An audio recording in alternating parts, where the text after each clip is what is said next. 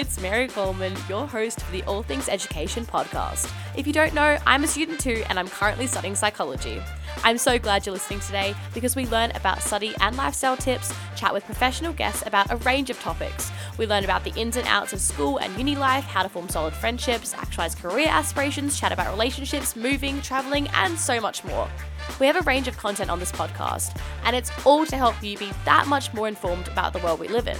So, let's get educated, shall we? Hey, welcome back to another episode, legends. What is up? Yes, it's Mary. Welcome to the podcast. If you are new and you've never listened to this channel before, welcome. Thank you so much for tuning in. We basically talk about, as we were saying before, like talking about study tips and tricks. We talk about a lot of career pathways, especially if you want to get into a certain career pathway, but you don't quite know how it works or what it is, or just like options to get in. We interview a bunch of people on this episode or on the podcast, and we just talk about lots of different things of different careers. Today, we're speaking to Barbara Mojica. I'm really excited for that. I'll talk a little bit more about her in a second. But very keen for this episode. There's going to be a lot of awesome content. And also, we've actually got a merch store that donates like a significant amount of profits to the organization Bright Futures Child Aid and Development. I'll speak a little bit more about them in a second. But this is a store that's opening up on the 1st of March. So get really keen, you guys. I am so excited. There's so much is happening for that, and it's kind of killing me because I'm like just doing 100 things at once to open this store and to get everything underway. But definitely stay tuned for that, and there's going to be a lot of cool stuff, but I'll talk about that in just a second. This episode today, like I said, is all about history. So history, okay, you know what? History was one of my favorite subjects in high school. I did well in it. I had really fun teachers, and everything was just well and good learning about history. And speaking to Barbara today in this episode, I'm going to share with you guys in our conversation we had, we talk really about the importance of history, and she talks about why it's just so important and the role that we play in history. So the role that each individual person plays, as well as your community and your family, and learning about history and why it actually is so important to know your history. I feel like more and more people are not learning their history as much, I guess. And we also speak about her book, and she's an author, and how she's incorporated history into her books and how she teaches younger kids about history and the importance of learning it and everything like that. So definitely, get keen for this episode. History is not something I thought I would talk about on this podcast for at least a little bit, but Barbara, awesome person to talk to, and the perfect person to talk to about history. So yeah, get keen for our interview. I'm going to share with you guys in a second. Just a quick life update. Wow. Well, I'm moving to New South Wales in less than a week. So what? That is wild. And that's something really exciting. On the Instagram at All Things Education 21, I am literally posting videos every single day about, come and buy travel items with me, and let's pack my bag together, and let's pack my makeup bag, my little toiletries travel pack. There's just 101 things, let's pack the carry-on suitcase together. It's just constantly just a lot of different things of packing and preparing. So please definitely go check that out if you haven't already. It's usually quite a lot of study content, but lately it's been a lot of lifestyle content, just because study is kind of being put on pause for a little bit just before I moved to Sydney. But actually, speaking of which, I have my exam. Well, actually, I have an exam today. It's already happened, and I've got another one that started about half an hour ago. But it's so good because it's online. So all I'm doing is I have 24 hours to complete it, and once that's done, then I'm finished. So I've got 2 today that I have to complete in 24 hours, and then I've got 1 on Thursday or Friday. So that's pretty exciting. So that is pretty much a life update. Big moves, big changes, big happenings, big things that are happening. And of course, the online merch store is a massive life update as well. A lot has happened this week, and it's been a pretty big couple of weeks as well. So I reckon that this section of the podcast is just going to grow and grow, these life updates, because there are going to be a lot of updates in life that are going to be happening once I move into state. So I will definitely keep you all tuned in and updated all about that. Let's talk about the online merch store a little bit more in depth, because I know that you guys had a lot of questions and were very interested about that. So yeah, let's have a chat about that.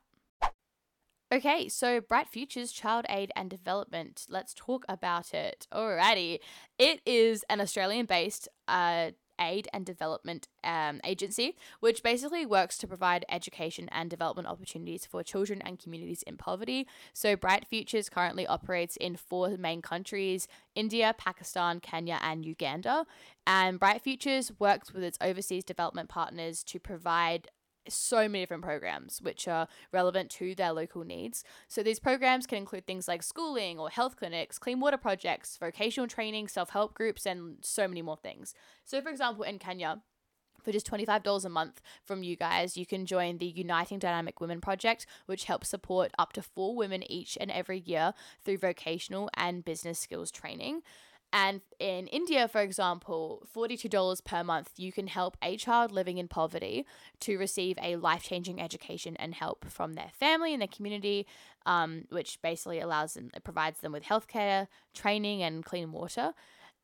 So you can see that there are just so many different opportunities that, supporting and donating a monthly cost, which is relatively low. Like, if you think about it, $25 is what, maybe like 2 meals from McDonald's or something like that. And $42 a month for sponsoring a child in India is, maybe a phone bill. So basically, it's a little amount of money per month that you can spend, and you can really make a difference in the lives of others who are less fortunate than us. So essentially, the best thing and the most thing I'm excited for is I've been partnering with Bright Futures Child Aid and Development. And what I'm able to do now is we're all going to help, and we're going to buy merch from the online merch store that I have, the All Things Education merch, and 100% of profits. 100%, guys. I'm not even talking like 20% of profits. No. I am giving 100% of profits to Child Aid to help Bright Futures with these kids and the communities and the women, and helping them and their families just to have a better future. And it's something that I am so passionate about. And I know that you guys listening today, you want to make a difference, obviously. And I'm sure you do. You want to help people have a better life. And obviously, these people in this community, they don't have the necessary, skills and money to be able to successfully become maybe a doctor or something like that. They need help from others. And I think that this is just such a great way to help a charity. So this online store, 100% of profits, 100%, that's like literally all the profits are going to charity, going to Bright Futures. So get keen. That store is opening on the 1st of March, and you can tell I'm so passionate about it. I'm like beyond excited to be able to help such an amazing organization that is, helping children in their aid and development. So that's coming, that's happening, and the best thing is you'll actually get something out of it as well. So obviously there are straight up donations. If you wanted to donate directly to Bright Futures, there'll be a link on the website, which again will be released on the 1st of March. So get hyped, put it in your calendars, write it down. 1st of March, there'll be a website store that will be opening up, and there will be a direct link that will take you to the Bright Futures website where you're able to literally just donate straight in, like BSB and account number sort of thing. And the other thing is, on the Instagram page, there is going to be a lot of content that is related to the Bright Futures organization. So we're going to be showcasing a lot of amazing stories from individuals. And on the website as well, there are going to be a lot of different case studies of children and communities and families that are living in those 4 main countries I was saying before. And we're going to showcase their families and the community, and just why they need so much help, and why it's so important to help them out, right? So yeah, that's happening. That's obviously, you can see how much time that's taking up. But I do think that it is such an important mission for us to help other people. Especially, I'm turning 20 this year, which is really exciting, first of all. But I also know that there are other people, there are millions, billions of people turning 20 this year. Maybe not billions, millions of people who are turning 20. And it's just so interesting to see where they're sitting in the world, and how much they've progressed and how far they've come, and the successes that they're having.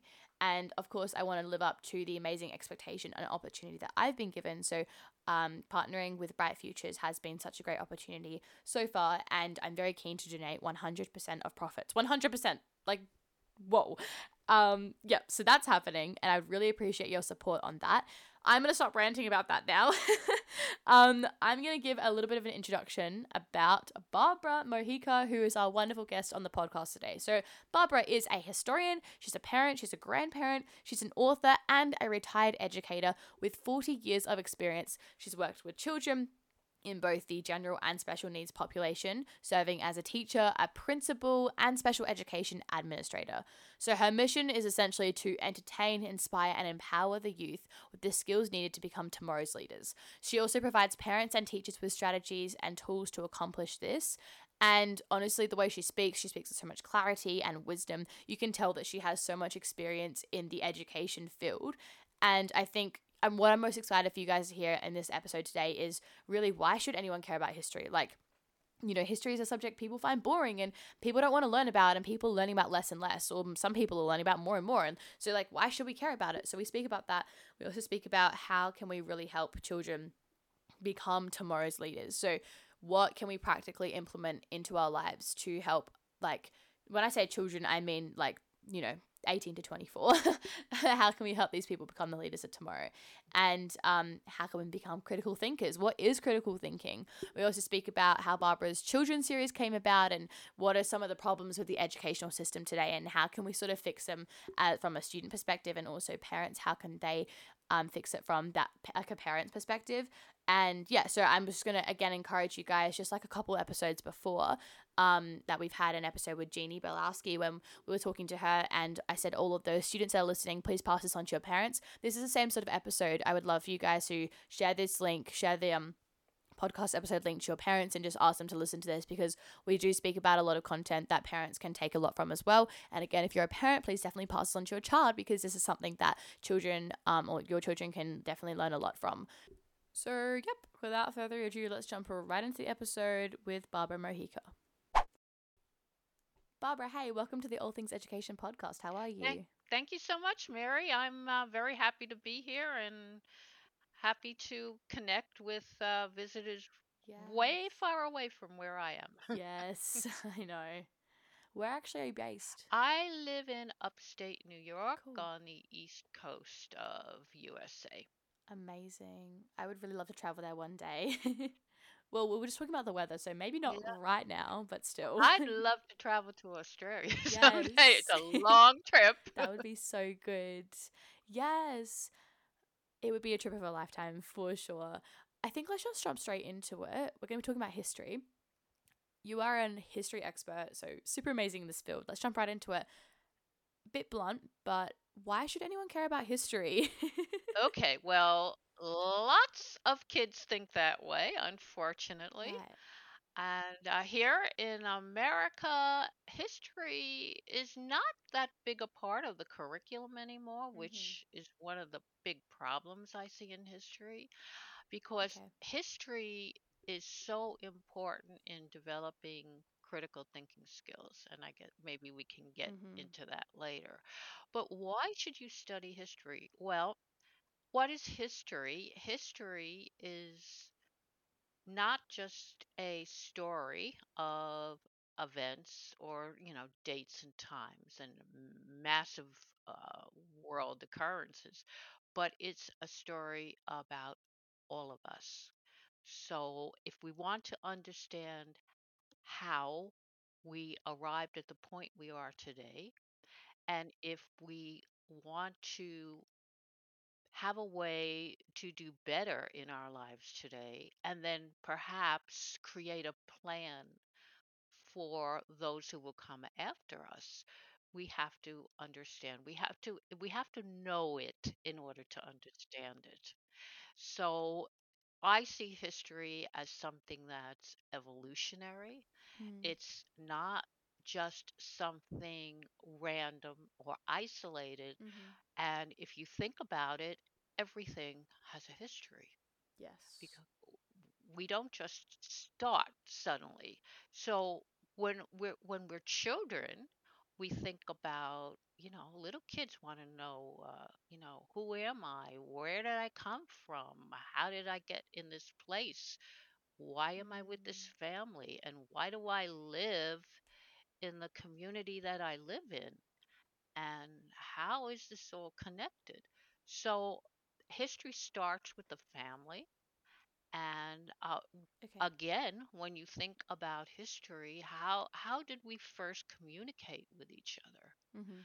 Okay, even before there was language, there were the cave paintings. Yeah. So the people would survive by passing on their knowledge to their children, and their children would pass the knowledge on, and so on, down and down the generations.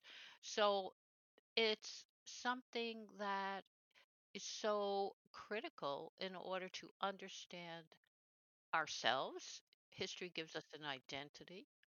It also gives us a kind of moral understanding, because as children we learn about our morals and our values from the people in our family. And then when we extend that out to the community, the it, we learn about the community we belong to, and that encompasses our culture. And what is culture? Well, it's almost everything. It's our religion, our traditions, the foods we eat, Right. Yeah. the way we dress, the kind of jobs we use to earn a living. It's all of those things together. And then as we get older, we reach out from our community and we seek to get a greater global understanding of Mhm. how is our community connected to that big world around us, and how do we affect events, how do the events affect us, but then how do we, and we all have a part to play, because Mm. when I explain history to children, I tell them that we are all characters in history. We Yes. all have a role to play.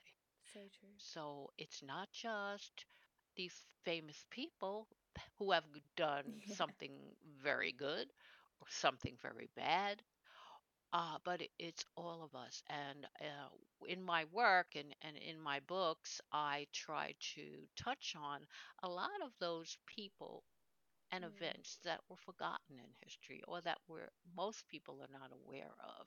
Right. And then of course I try to teach those critical thinking skills.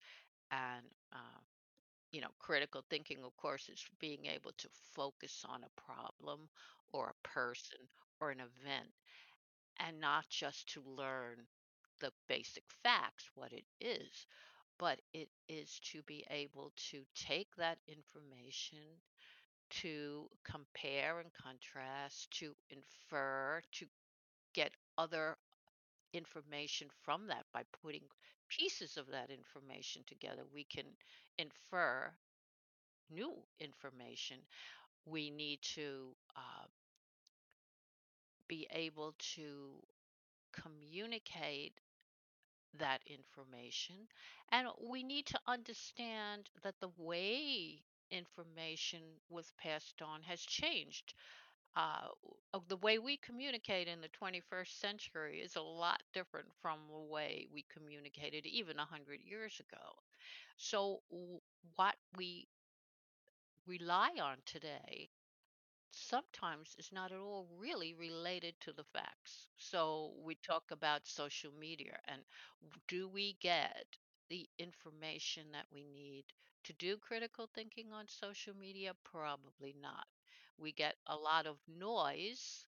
We get a lot of people's opinions on social media, but with social media we're only getting part of the story.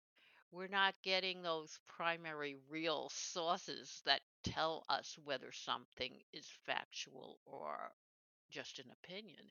So way back in time when we studied history, we we went back to those primary sources. We went back to the artifacts, and those we do, of course, use when we can find them. But we had the letters, we had the diaries, we had the journals. Those were all real primary sources of history, things that you could rely on, because we know that that person wrote it. We know that that newspaper reported the event that was accurately happening at the time. But now with social media, when we get something on social media, we don't get the same information that everybody else does. The algorithm determines what part of the population is going to get that particular information. And then, of course, it reinforces that information because the people that we choose to interact with on social media, well, that loop is getting reinforced. So we're going to be fed more information from the people that agree with us because the algorithm knows that that's what we want to hear and interact with. So if we don't interact with something, we're probably not going to see that piece of information again. So the social media is creating kind of an arbitrary system in which we're just constantly being fed a part of the information, and we can't make accurate judgments Mm. with that. Yeah. Yeah, wow. That's actually really interesting. I've never really thought of it like that. Mm. Yeah. What I would love to touch on, Barbara, is critical thinking skills. I guess the term is thrown around a lot in school. And I mean, I know in my school, in my education, in English class, I was constantly told, develop your critical thinking skills, like keep going, keep going. I never knew what it meant. So, yeah, would you be able to explain to us, Barbara, about critical thinking skills? What are they? And what are they in a practical manner? And also, actually, could you talk about how can we practically implement the critical thinking skills into our daily lives, and particularly learning about history? Well, okay, so let's say I would closely compare critical thinking. It critical thinking is important in any subject in school, and it's also important in any career that you choose to go into. But if you take science, for instance, critical thinking is a lot like science because what do you start with? You start with a question, right? So it's very much like a hypothesis. So you start with something that you want to find the information or the answer to.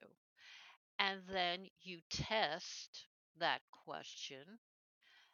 You apply various things to try to answer it. So, what would you do? In history, you would look for those primary sources of information, the real, those things that were written by people living in that time that were discussing what was happening to them and around them at right then at that time. So it's like the variables in science. We test certain things to see if we get a certain result. Now, sometimes with history, we take all of those sources and we get conflicting information. So we have to analyze it, we have to compare it, we have to contrast it. And sometimes we don't get an answer at all. Just like in science, sometimes the experiment doesn't succeed and we try and we test and we just can't seem to get a definitive answer. Well, history is the same way. I mean, sometimes there isn't just one conclusion. Sometimes there are multiple reasons for something, multiple perspectives and multiple answers. And sometimes there's just no answer at all.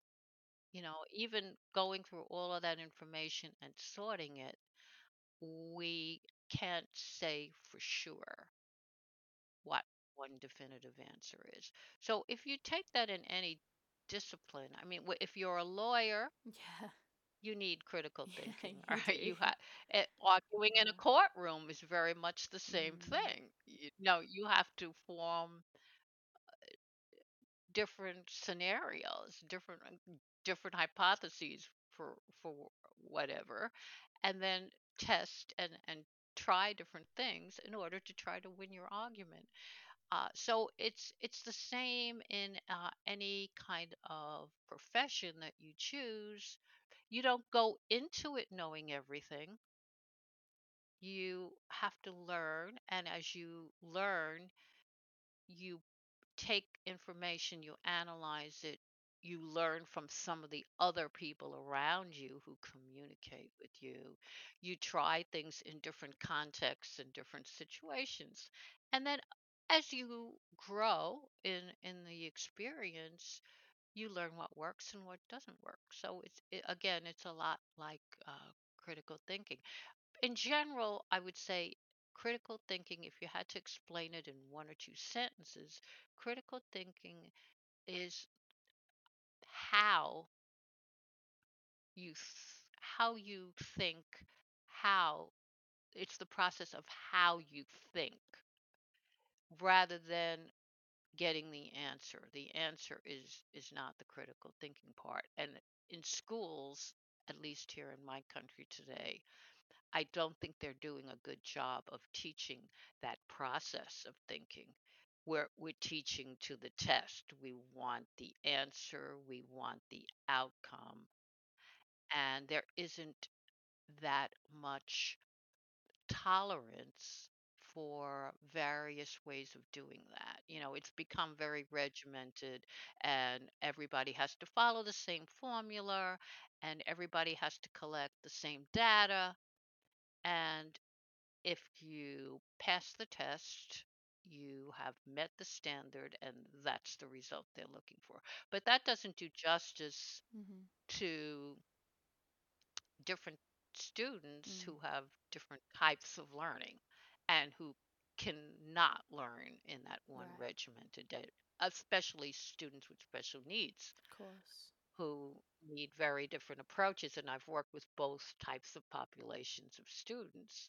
So I've learned in my career that some things are never going to work. And as I proceeded throughout my career, I was met with more and more barriers to the teacher being able to adapt and change the teaching style to fit the students. It's more like this is what we're going to do, and you just have to do it. So it to me, um, that's been very frustrating, and a lot of parents now are becoming very frustrated and looking Mm. for different types of approaches, and Right. different Yeah. ways of doing things. Yeah. Yeah. Wow. Well, actually, Barbara, I'm not sure if you're familiar, but are you aware of liberal arts courses? Oh yeah, I'm the product Oh, of my no way. undergraduate was a liberal arts college. Yeah. Cool. I'm literally going to study in a couple of weeks. Gonna go study a liberal arts degree. Gonna go move into state, which is super exciting. Yeah, and that's when you were just talking about people thinking skills and critical thinking. Everything you were saying before, I was just pinpointing it back to liberal arts degree. What's your take? Actually, this is a bit off script, but what's your take on a liberal arts course and I guess the benefits and the pros and cons, just off the top of your head? I think it's a very good idea to have a liberal Yes. arts background initially when you go Mm-hmm. into a college level, or I guess it would be called like the For sure. tertiary Yes. third phase of uh, education in Mm-hmm. Europe. Uh, That benefited me greatly because personally, when I first started college, I was interested in history and I thought I wanted to major in history. But the college that I attended required uh, basically 2 years of a liberal Oh arts wow. background Mm. before you really got into your major. So I had to take courses in math and science, in English, in Mm.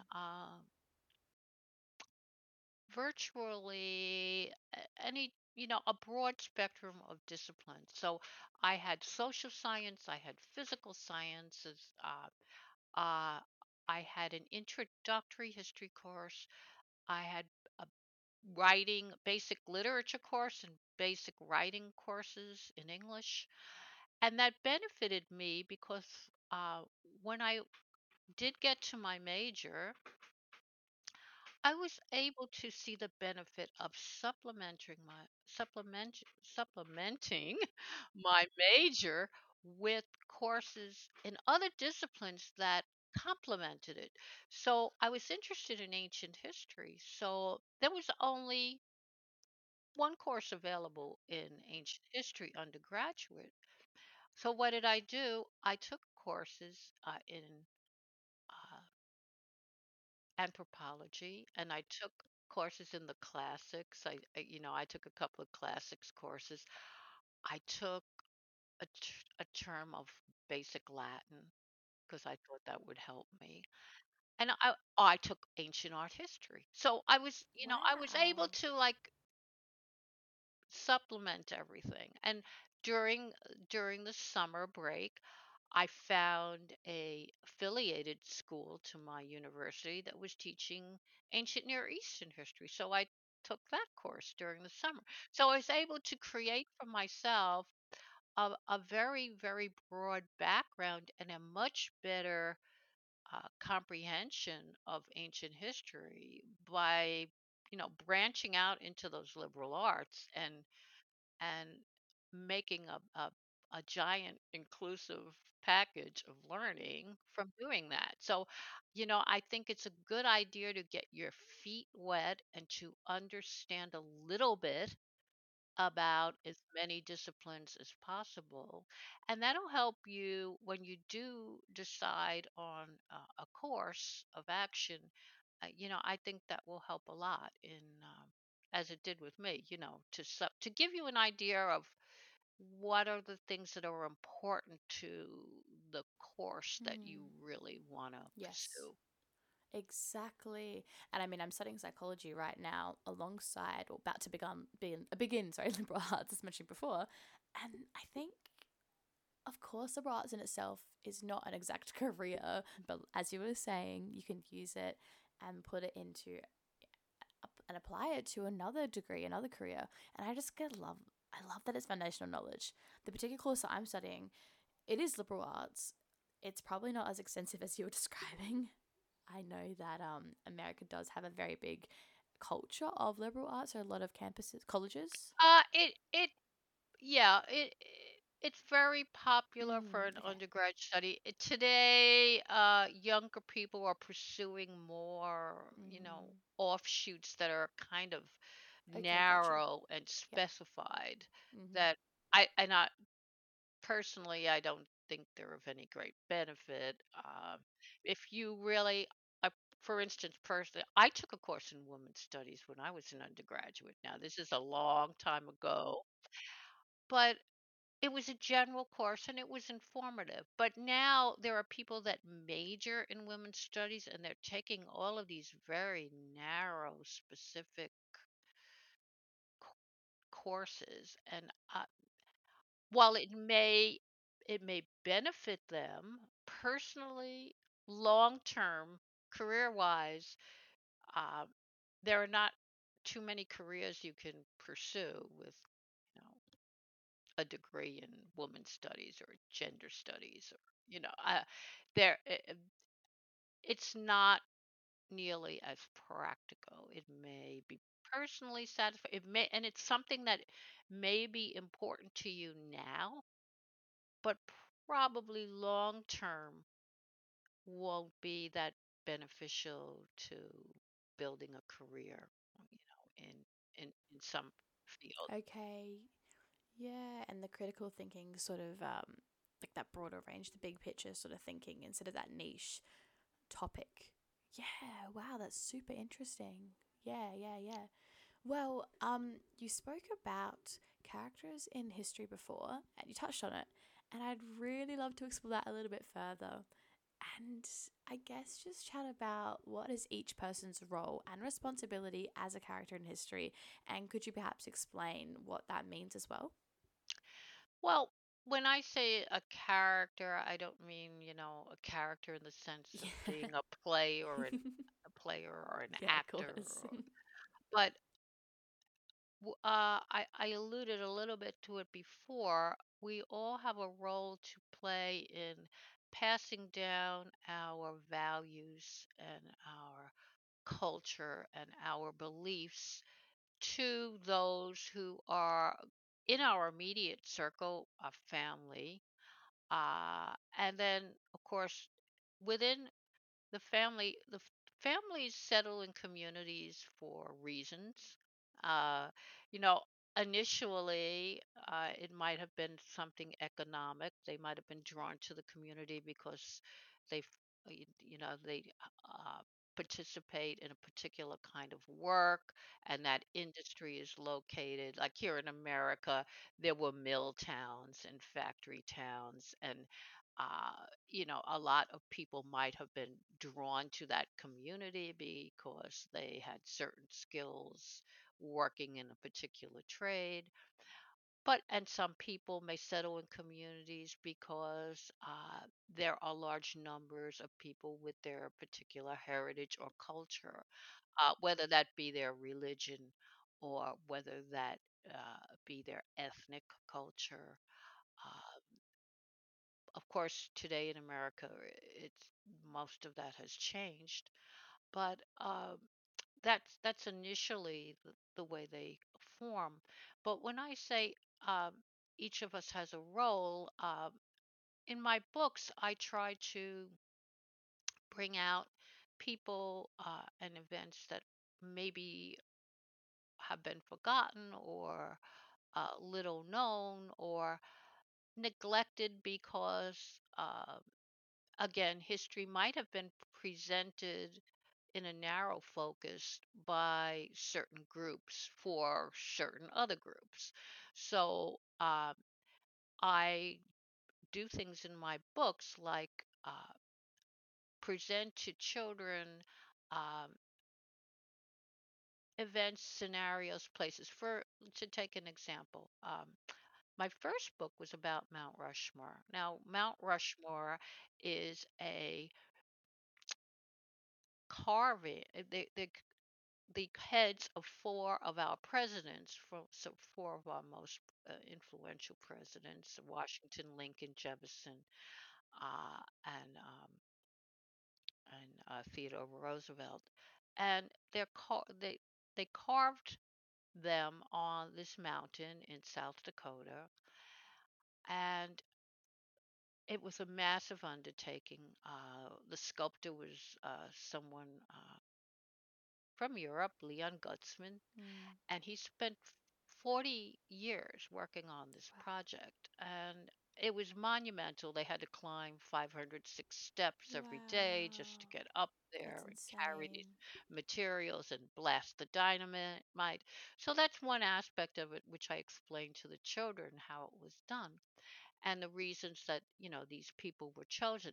But one important thing is how they got the land. Now, the land was taken from the Lakota Sioux Native American tribe. Uh, Originally, that land had been given to them by treaty, but then the government took it back arbitrarily. And this was the land that these sculptures were placed on. And in the book, I bring up to the children, was it, was this the right thing to do? I always ask them all kinds of critical thinking questions within the story.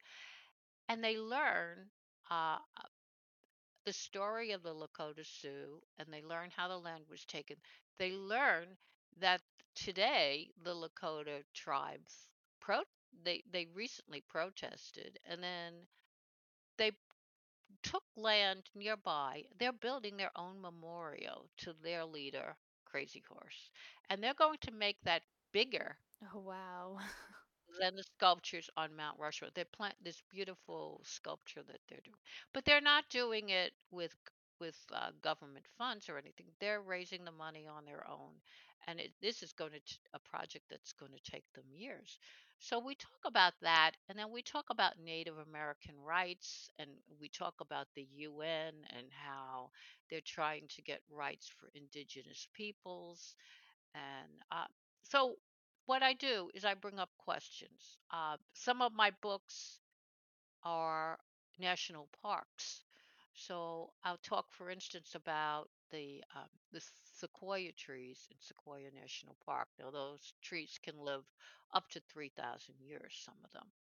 So we talk about these massive trees. We talk about how they grow. So my books don't just cover history. They cover a lot of other disciplines. So in this one, we talk about science. We talk about the wildlife.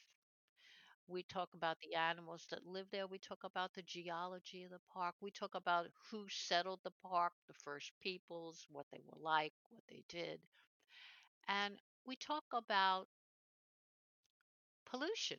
Where does pollution come in a beautiful national park? It's one of the in fact it is the most polluted national park in the whole national park system because it's in the San Joaquin Valley of California where there are lots of diesel trucks that go across this beautiful farmland but that are polluting it, and sometimes it's actually unhealthy to breathe the air there, and they have to warn, they have to put up signs and warn people that today it's unhealthy to breathe the air here.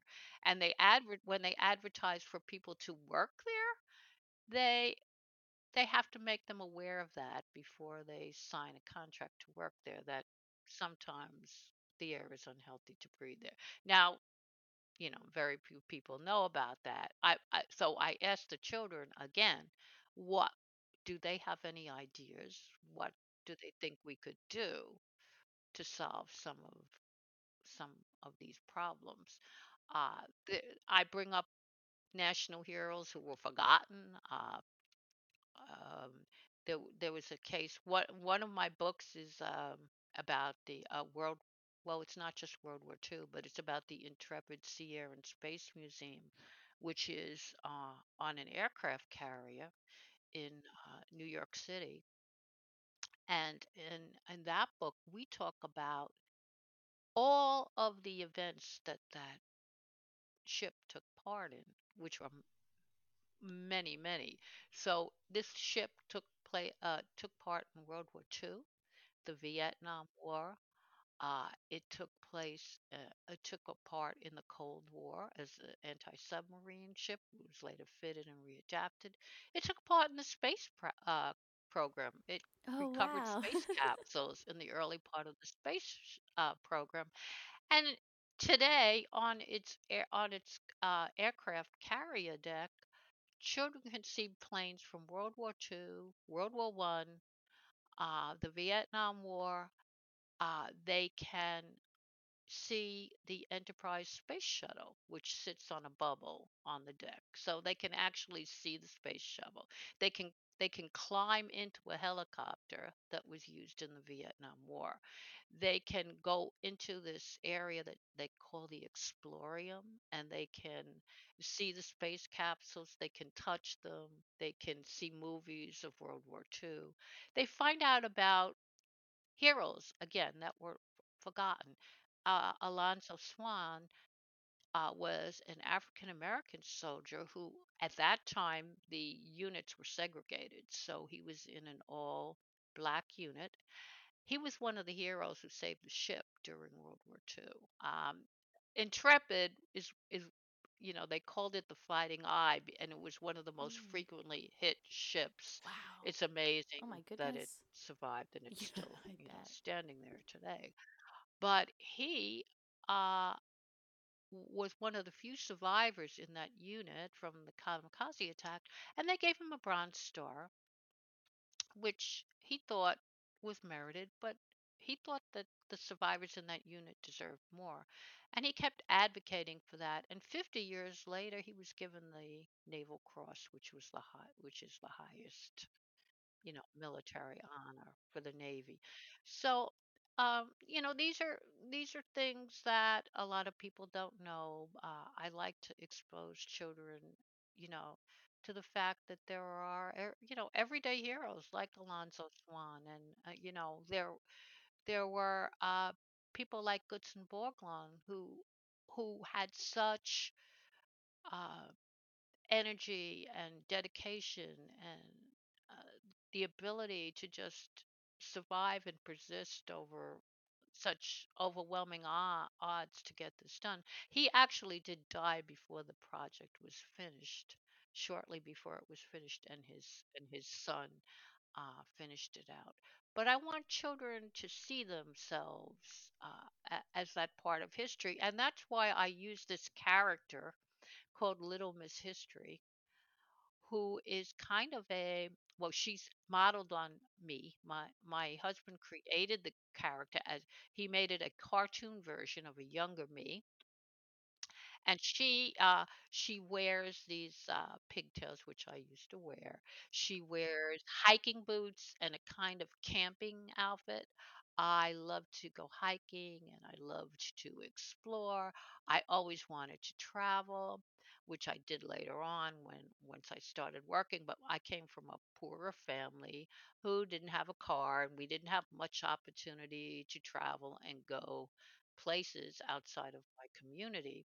So that was a, that was a need in me to be this explorer and, wanderer and adventurer. So Yeah. she's this crazy Oh, adventurer, and she good. wears these giant boots that are hiking boots, and they're in memory of my father. She's just this crazy composite, but she is kind of uh, a person that kids can identify with, and they can see themselves, as part of her as she narrates these adventures. So she experiences the emotions, when she's talking about the Civil War. She's very sad. When she's at Ellis Island, she's an immigrant who's just coming over for the first time. uh, she can be happy and adventurous. When she's at Sequoia Park, she parachutes into the park, and she's a great outdoor adventurer. When she's at Mount Vernon, she rides a horse like George Washington did. So I'm trying to immerse Mm. children and their parents and Yeah, grandparents, because of adults course. who read the books, um, are always telling me, "Gee, I never knew that." I found out a lot that I didn't know about it myself.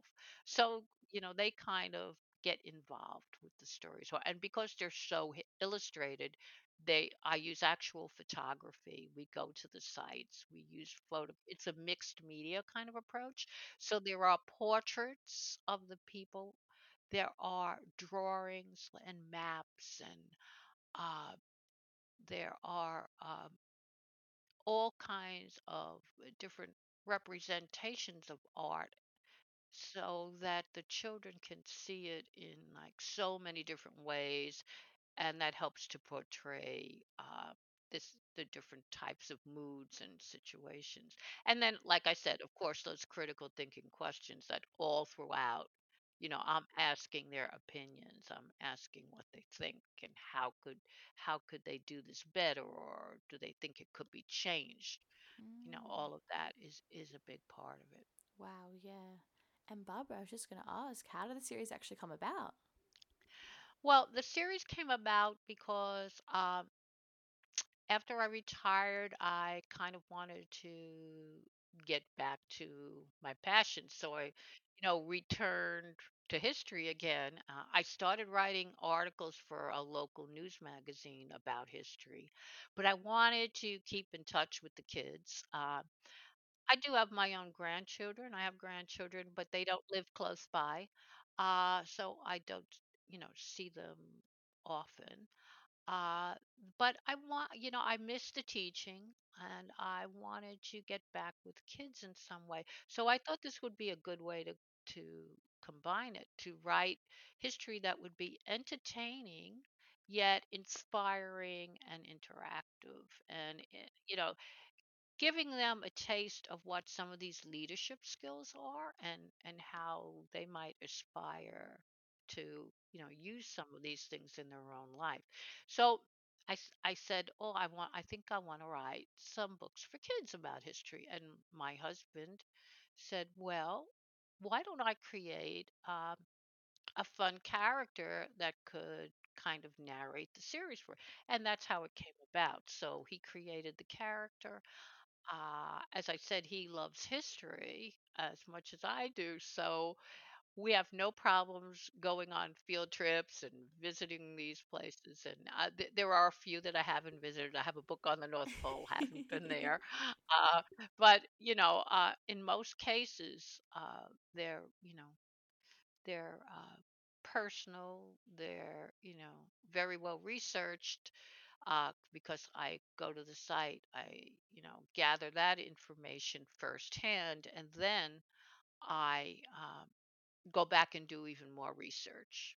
So I take, again, critical thinking. I take all of this, Yes. and then I have to put it together, and I have to put it together in a way that's appropriate for you, for a younger child to read, but still interesting for adults. So that takes a lot of rewriting, a lot of editing, a lot of refining, to get it to that point. So I'm doing, kind of all the things that I've always been interested in, and pulling them all together.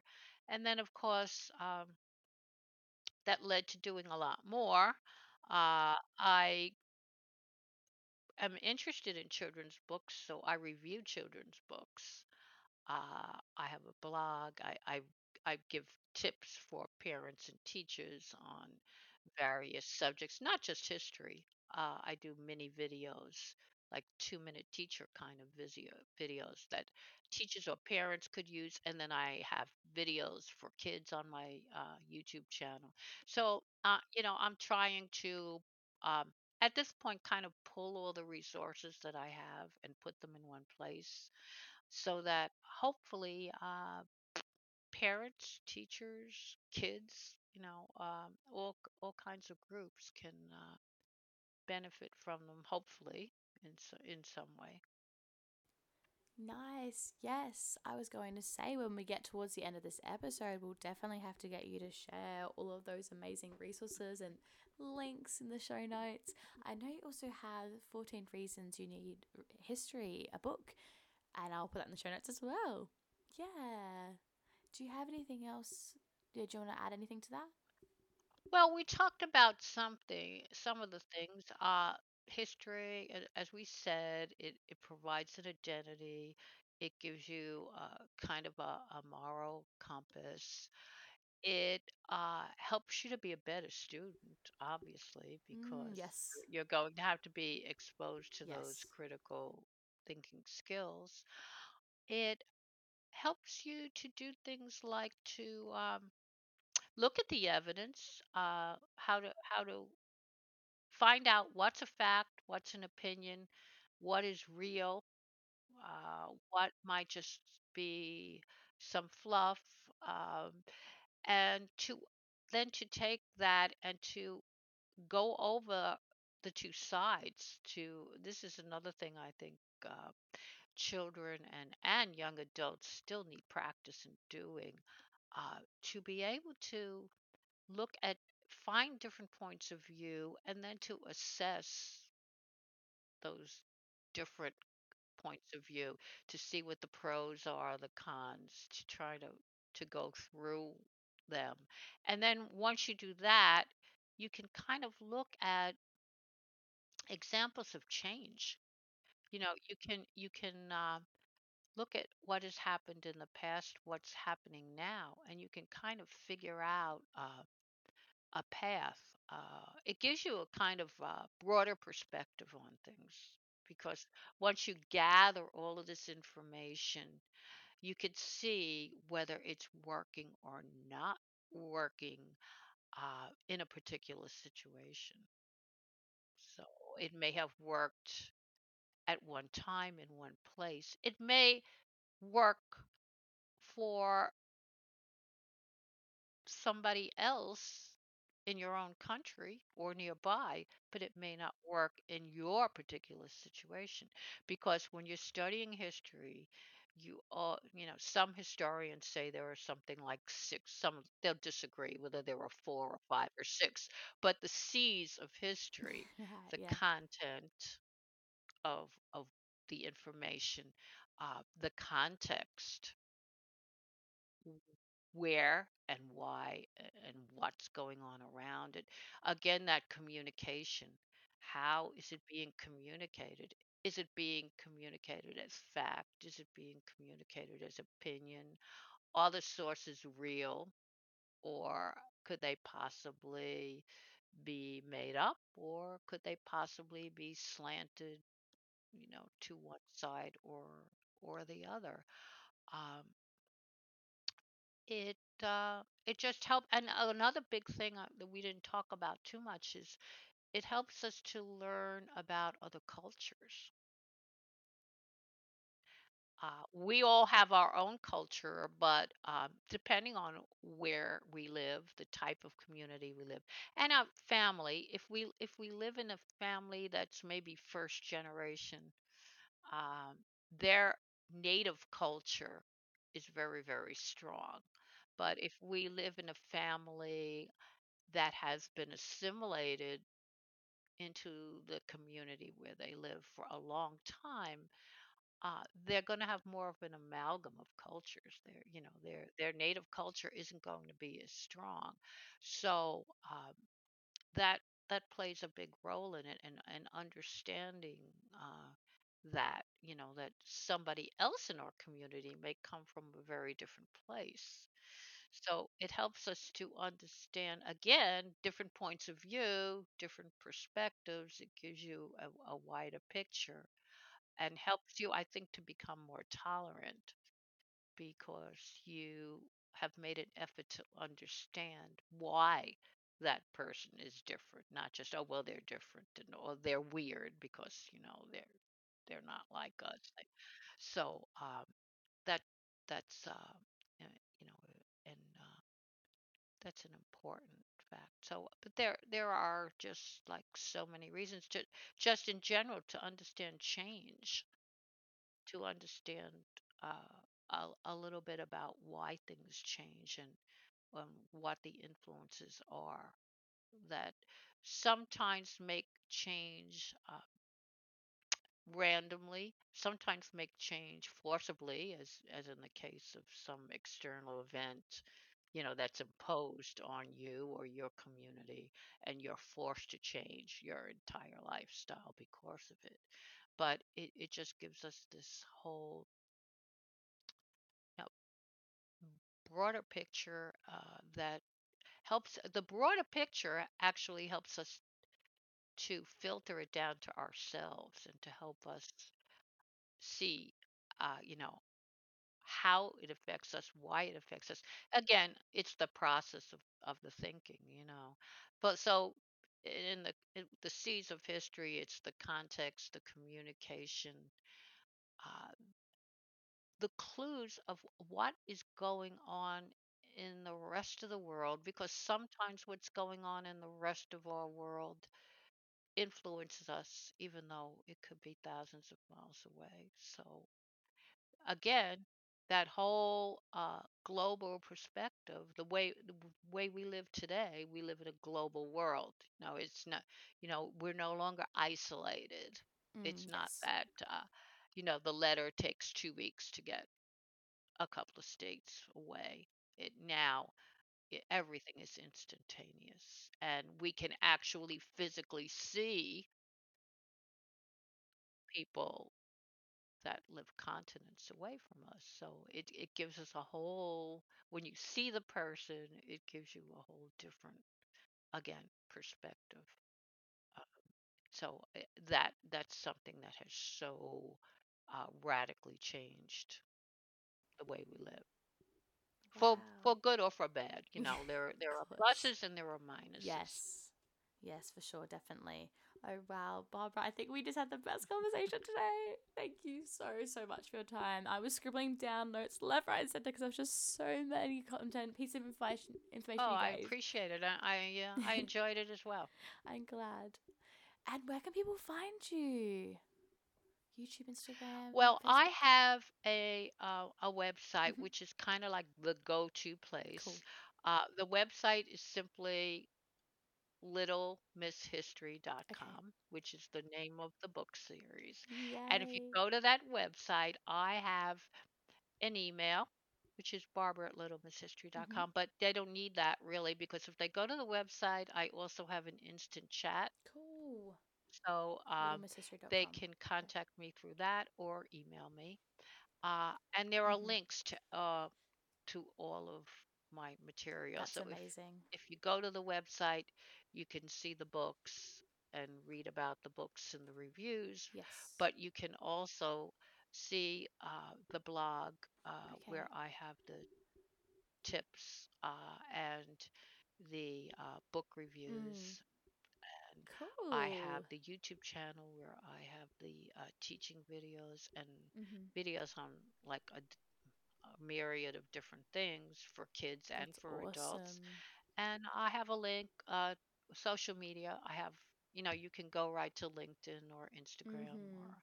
Facebook or any of the other pages. Cool. But I really, I Yeah. just really want to be a resource for people. I love to connect. So, anyone Yes, for who has a sure. question or wants to write or needs anything, I'd be glad to be in Yes. touch with them. Yes, no, definitely for sure. Littlemisshistory.com. Everyone remember it. But I mean, it'll also be in the show notes in case anyone forgets. Thank you so much, Barbara. Really appreciate your time. Thank you so, so much. Well, thank you and have a lovely day. Thank you so much. We'll talk soon. Bye.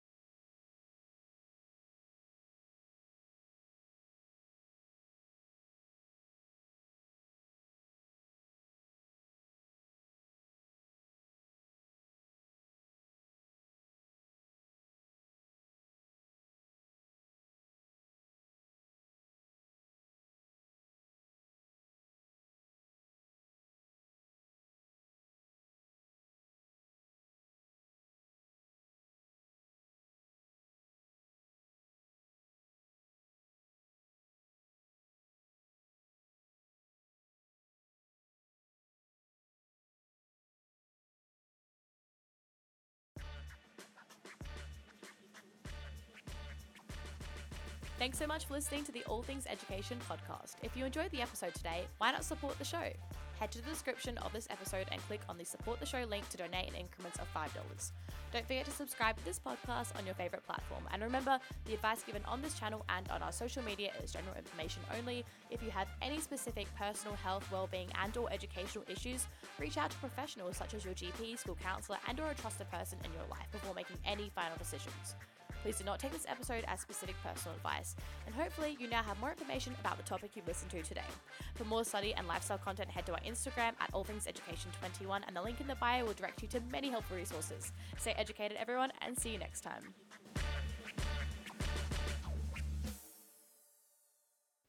Hey there! Are you a freelancer, professional, or do you want to enter into the entrepreneurial world? Well, Fever Learn has you covered. Learn from Fever is an online, on-demand classes video platform. All classes are taught by top experts who are distinguished in their fields. These courses contain practical and comprehensive knowledge and exercises, quizzes, and tests. And by taking a course, you will level up in your skills and grow professionally. The best thing about Fever Learn is there are no subscription fees or reoccurring costs. You pay per course, so you can choose exactly what you want to learn then and there. It's amazing, right? I am definitely eyeing some of the courses, and I love the fact that these courses are taught by top experts. To find out how you can further your skills and grow professionally, head to the podcast show notes and click on the link Learn from Fever. Happy learning!